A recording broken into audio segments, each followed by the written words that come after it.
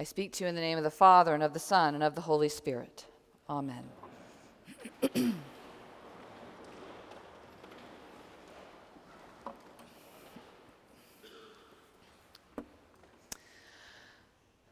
Last Saturday, I attended a Black Lives Matters protest. A small group gathered at City Market for an initial rally, and the leaders taught some chants to be used on the march, call and response style. People trickled in, and finally there was a group of about 50 or so, and we could start walking. Now, I used to go to a lot of protests when I was younger, getting up early in the morning to drive to Washington, D.C., and those huge marches were a lot of fun. Lots of chanting and music, the energy of the crowd just sweeping you up. But despite my extroversion, I find I no longer love crowds. And I'm enough of an individualist now that I dislike group mentality in general. I don't like being told what to say. I feel a bit corny whenever I participate in crowds and I'm expected to use scripted language, whether for displays of patriotism or to cheer on an athletic team or for a protest. In fact, pretty much the only time I like to gather with a crowd and use a script is when I'm in church. Still, I've been heartbroken these past 2 years by the relentless news of yet another black or brown beloved child of God being shot by a police officer. After 2 more shootings the week prior, it just felt essential to show up. So there I was, walking with this group, being encouraged to respond to slogans from a bullhorn, the leader chanting, "Hands up," and the crowd responding, "Don't shoot," and so on. Mainly, I just walked along with the crowd. I was by no means the oldest person there, but I felt pretty middle-aged. I took in the folks on the sidewalks downtown who stopped to take pictures. Frankly, I felt pretty awkward. But there was one chant that really got me. One of the leaders called out, "Tell me what democracy looks like." And the crowd shouted back, "This is what democracy looks like," over and over again. And as we chanted that again and again, "This is what democracy looks like," I looked at the crowd, peacefully walking a designated route on the right hand of the street, mainly on sidewalks. I looked over at the many police officers calmly escorting us on bikes and on horseback, stopping traffic for the march as necessary, even on a day when they also had the Circle City Classic and an ALS and an AIDS walk. They were there to monitor and protect us all. And my eyes filled with gratitude and joy, because this is what democracy looks like. Average people lifting their voices in protest and delivering petitions to the city-county building, police protecting the right to freely assemble. You know, when I was younger, I wanted justice and democracy to be bold and sexy. I wanted big protests on the Washington Mall, rousing speeches, noble self-sacrifice, and acts of peaceful civil disobedience that we still admire from the civil rights movement. But walking awkwardly last Saturday, I was reminded again how plain and everyday and amazing democracy is. This is what democracy looks like.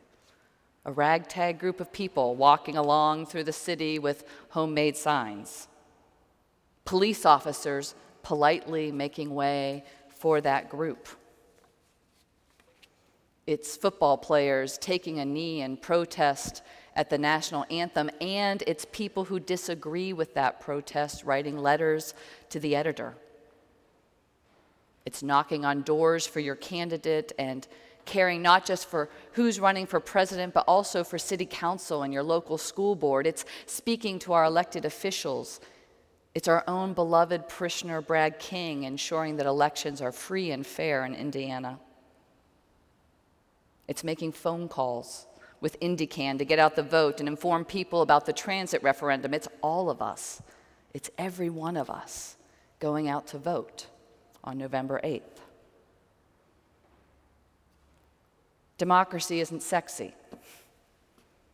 It's the patient, slow work of ensuring that the government does the work it's supposed to do. It's doing that even when we get discouraged.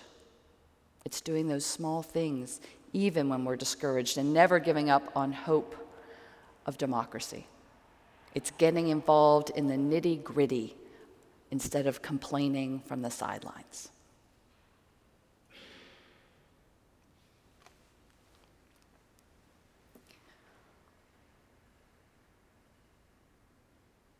Well, just as I wanted political action when I was younger to be sexy and exciting, instead of the humdrum of attending city council meetings or making phone calls, I also wanted faith and gestures of faith to be big and bold and life-altering in the moment.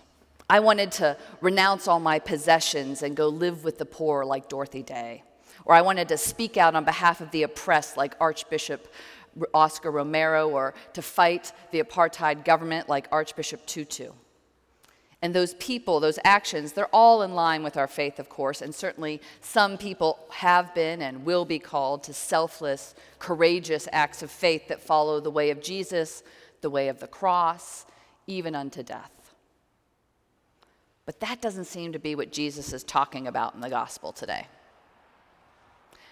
You see, right before this, Jesus has been teaching his disciples about the need to never lead another into sin and to forgive others over and over and over again, even if they wrong you 7 times in one day. No wonder the disciples beg then, increase our faith. Increase our faith. We're going to need it, Jesus. Now, what happens next is a bit confusing. Jesus tells them that even a tiny seed of faith can make amazing things happen.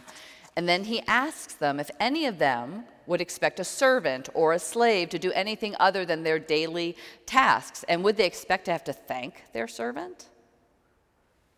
Now, this sounds odd, even unsettling to our 21st century ears, especially when the word pistis is translated as slave rather than servant. But here's what I think Jesus is saying. Don't worry about the size of your faith. Don't worry about it.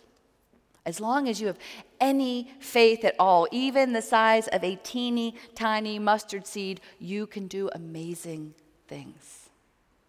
Because what matters is who you have faith in, not you, not me. We don't matter. The size of our faith doesn't matter. God matters.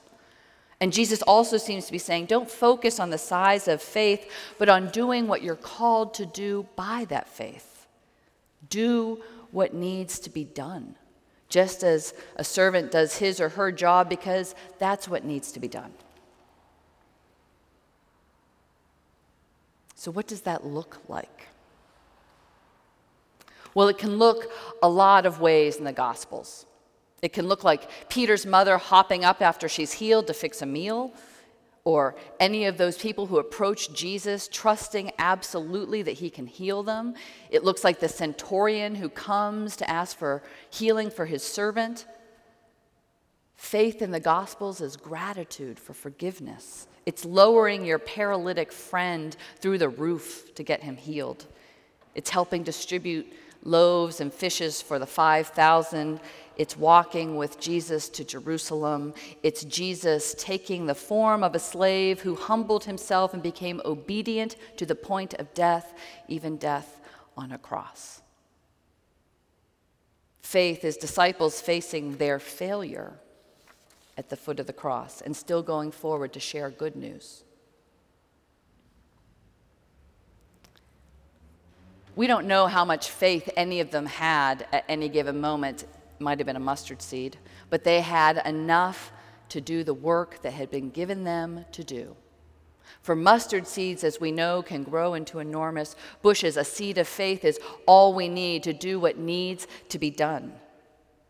You see, faith is not meant to be huge and unreachable and undoable. It's doing what needs to be done. It's saying our prayers. It's sharing what we have. It's being kind when it might be easier to be otherwise. It's holding our tongues when we'd rather gossip. I bet you've done one or more of these things this past week. In fact, I invite you to take a moment to review this past week. And then I invite you to write down on the slip of paper that should be in your pew, a little yellow piece of paper, something you did this past week that was kind or helpful, prayerful, or forgiving. If there's not one in your pew, you can look in front or behind, and then write that down. I'll give you 45 seconds. Could be a word. Those of you who don't have them in the choir loft or at the altar, just think of it.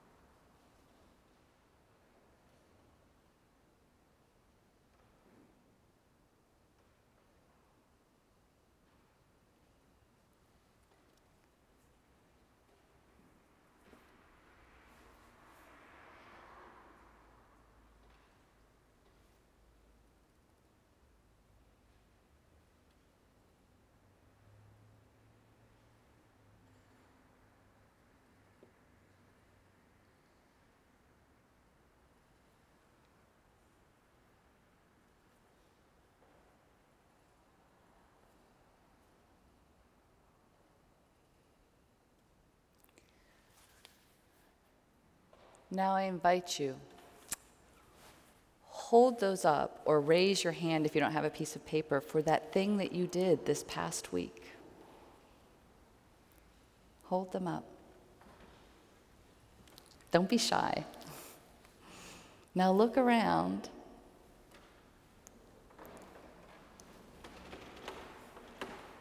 These are mustard seeds, friends. Imagine what the world would look like if those things hadn't been done.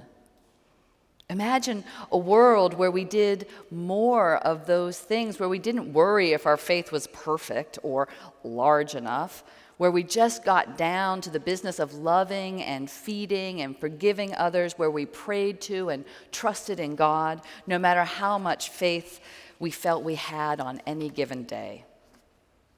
Because that is what faith looks like. Tell me what faith looks like. This is what faith looks like. Each thing we do to show forth God's love, each time we put God or another ahead of ourselves, each day we choose to do what needs to be done. You know, it's easy to lose hope whenever we scan the latest headlines, but all around us, mustard seed-sized faith is blossoming into fragrant bushes.